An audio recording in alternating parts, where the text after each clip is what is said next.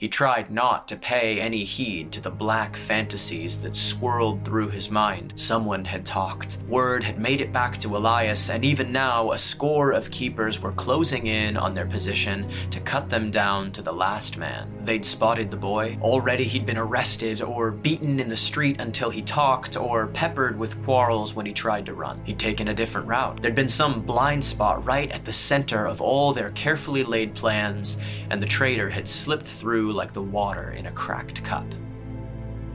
What is up, you guys? Welcome back to another episode where we last left off. Hatham and Randall are set up waiting to spring the ambush on Elias while Lee waits up in the bell tower on lookout. As always, if you're not caught up, I will have a link to the full playlist down in the episode description, and there's a link to a couple of recap videos so you can see where we are in the story. Alright, let me get out of my way. I will catch you guys at the end of the episode. I'm Josh Call, and this is Last Coliseum. The thief sat with his back pressed against the old mortared stone of the belfry, his knee tucked against his chest at the roof's apex. His teeth were grit, and it was several moments after the almighty thunder of the Compline bell had faded, after obliterating the evening chorus of crickets and warbling nightbirds, that the ringing in his ears subsided. The breeze tugged playfully at the edges of his cloak, greeting him with a low hum as it swirled between the stone columns that supported the tower's roof. He polished the lens of the spyglass the spider had given him and aimed it at the swirling mists that plumed around the waterfall's base. The watchmen that operated the big winch lifts looked like phantoms in their gloves and boots and heavy overcoats, half hidden in the fog, the lift's thick chains rising up out of the mist toward the huge water wheel that just barely kissed the Jackson's surface at the lip of the falls. He couldn't see the gray keep behind the torch-studded cliff face with its jagged walkways, but he could feel its grim omnipresence high overhead. Silent, imperious, and watchful. He had his fire steel and the two torches he'd use for a signal, one for the wrong route, two for the right, along with the rest of his effects. His belt of picks was cinched tight around his calf, the rope harness looped around his legs and waist with the serrated hook tucked into his belt within easy reach if, heaven forbid, he needed it. The knife he'd pinched to replace the one he'd lost on the hinter was tied by a length of cord around his left forearm, handle pointed toward his hand. The knife was there only as a precaution. The others had made triply sure that Lee knew to stay well clear of the fighting once bodies started dropping. A turn ago, he'd have been indignant about their lack of confidence in his ability to hold his own in a fight, but after the inn and the fire, he was under no boyish illusion that he'd be anything but a hindrance during the fray. The look on the innkeep's face as he'd tried to squeeze the life out of Lee was seared on his mind. He was quite sure that he didn't want to put himself on the wrong end of that look again. It was not lost on the thief that the further he walked down the winding path alongside the brawler and the spider, the more certain it became that eventually he would.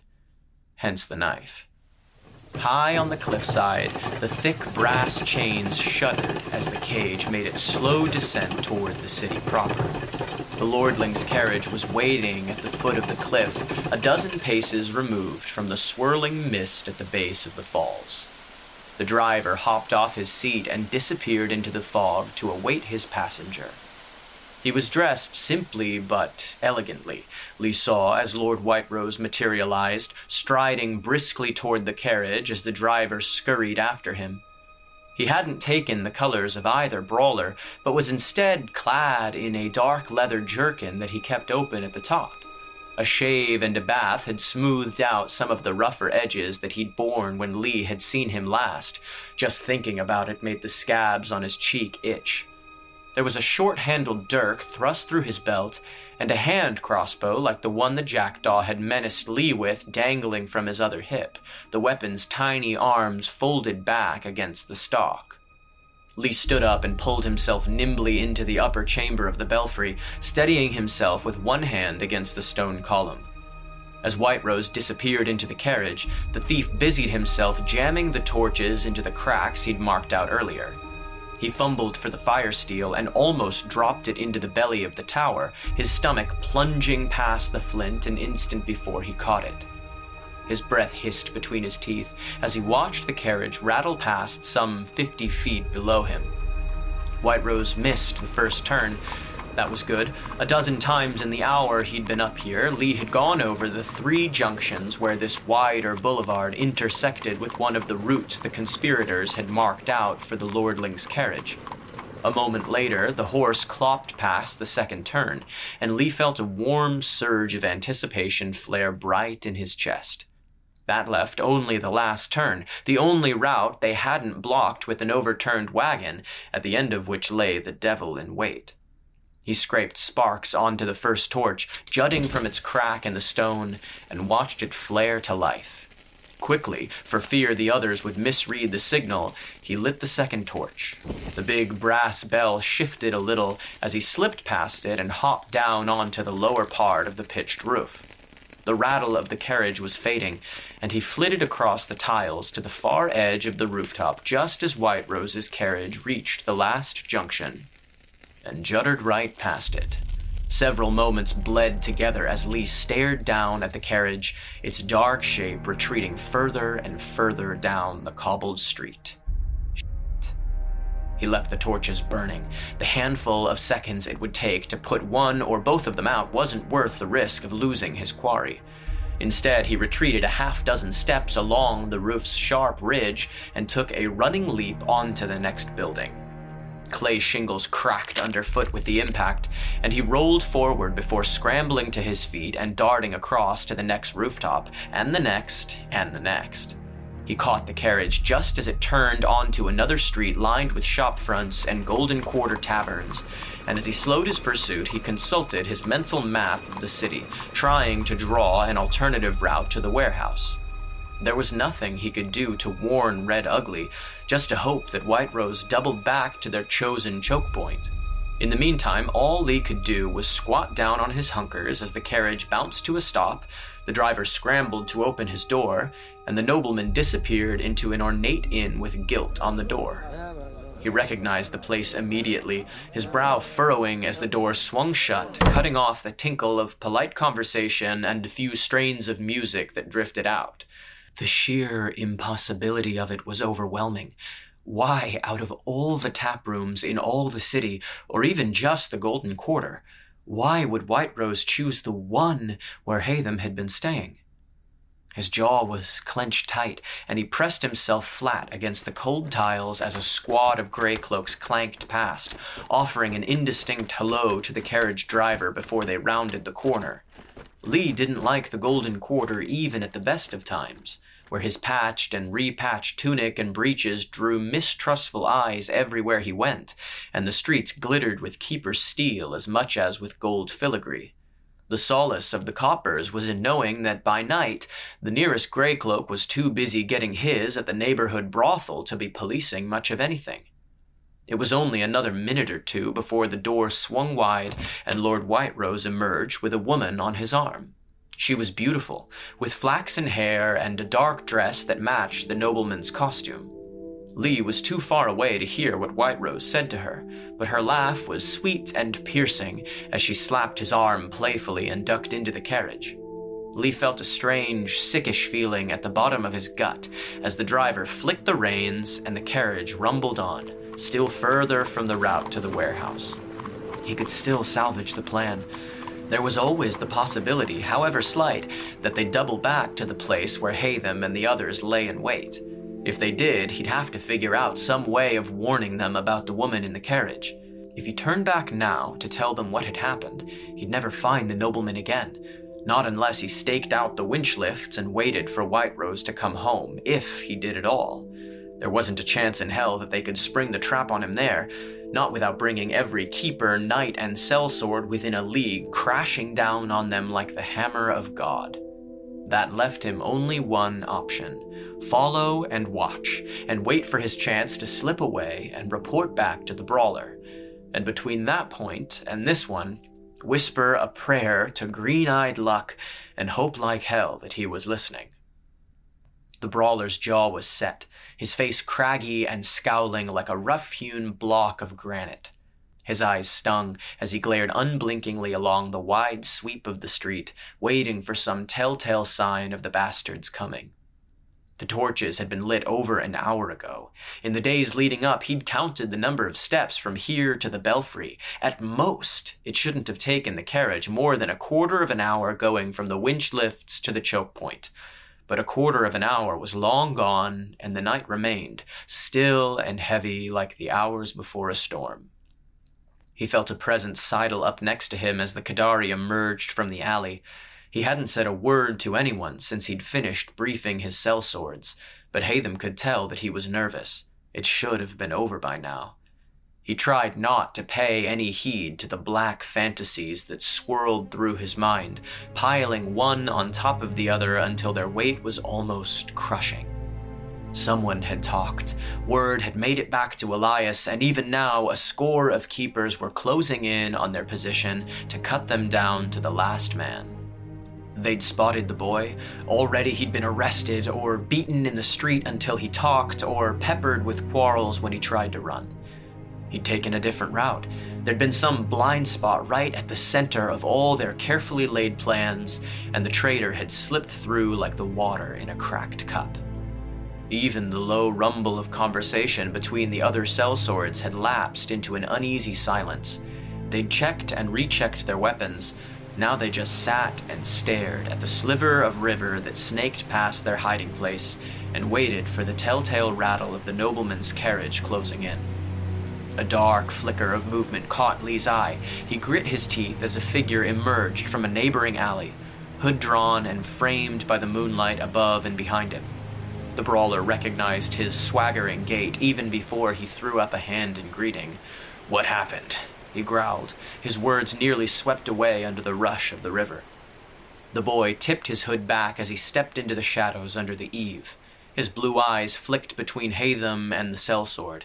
"He got into the carriage a bit over an hour ago," Lee explained. He was out of breath, his dark hair sweat-pasted to his brow. "He didn't take any of the routes we'd marked out." "Why did you signal?" the spider's man rumbled. "Where did he go?" demanded Haytham at the same time. The boy hesitated. "The Eidolon." Blood roared in Haytham's ears. His stomach dropped. It felt like his teeth were clenched so tight they might shatter. He hardly heard it as Lee looked at the sellsword and explained, "It's an inn in the Golden Quarter." "I know what it is." The brawler's eyes had turned to glass. His hands shook, balled into fists so tight that his fingernails pierced the leather of his palms and drew blood. He didn't feel it. "He was only there for a few minutes," Lee continued, "picking up a woman." "Who was it?" He couldn't bring himself to look at either of them, the thief or the sellsword.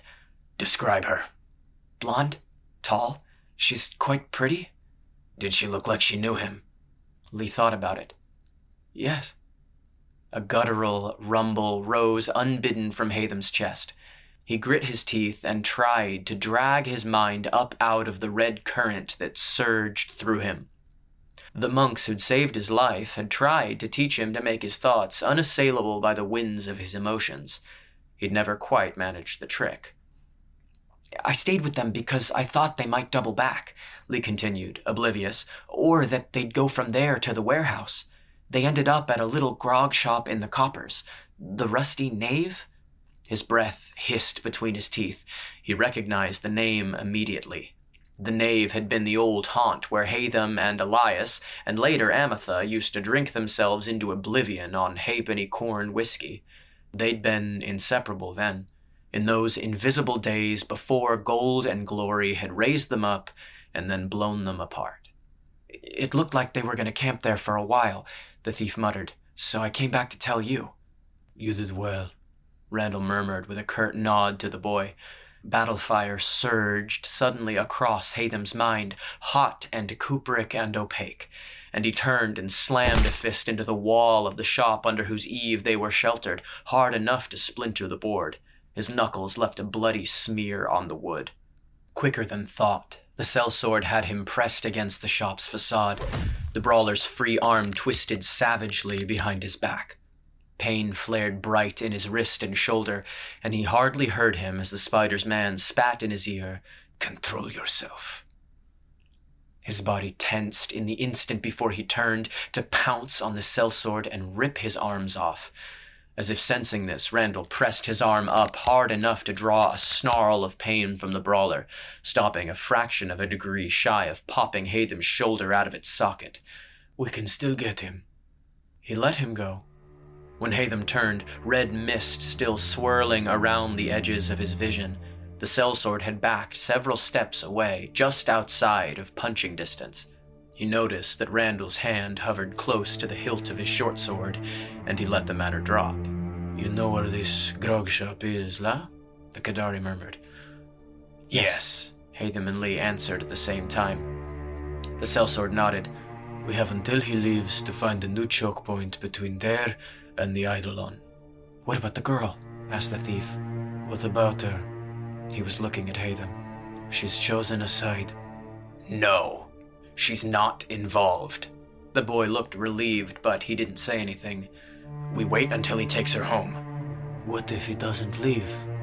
Haytham was one more word away from jumping on the Kadari and throwing him in the river. Short sword or no short sword, the rest of the spider's men be damned.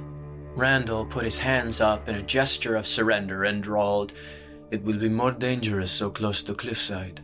More keepers." "She stays out of it," the brawler insisted. The sellsword held his gaze for a long moment. He nodded once and turned on his heel. "Change of plans," he told his men as he disappeared into the alley behind the shop. Haytham let out a long, slow breath as the red mist receded from the edges of his vision. "You did good," he told the thief, staring out at the white swirling on the surface of the Jacksum. Lee bobbed his head in acknowledgement. "Get back to the nave," the brawler told him. "Follow them on the rooftops. Report back if anything goes wrong." "How will I find you?" He thought about it. Once they abandoned their position here, he'd have no way of finding the ambushers at their new hiding place if something did go wrong. "I'll meet you at Paul's," he said at length, and then, "I'll buy you breakfast." If they didn't all end up dead or in a cell come daybreak. Before he left, Lee glanced back over his shoulder at his friend. "Good luck." He pulled himself up onto the eave and disappeared over the rooftop without waiting for a reply.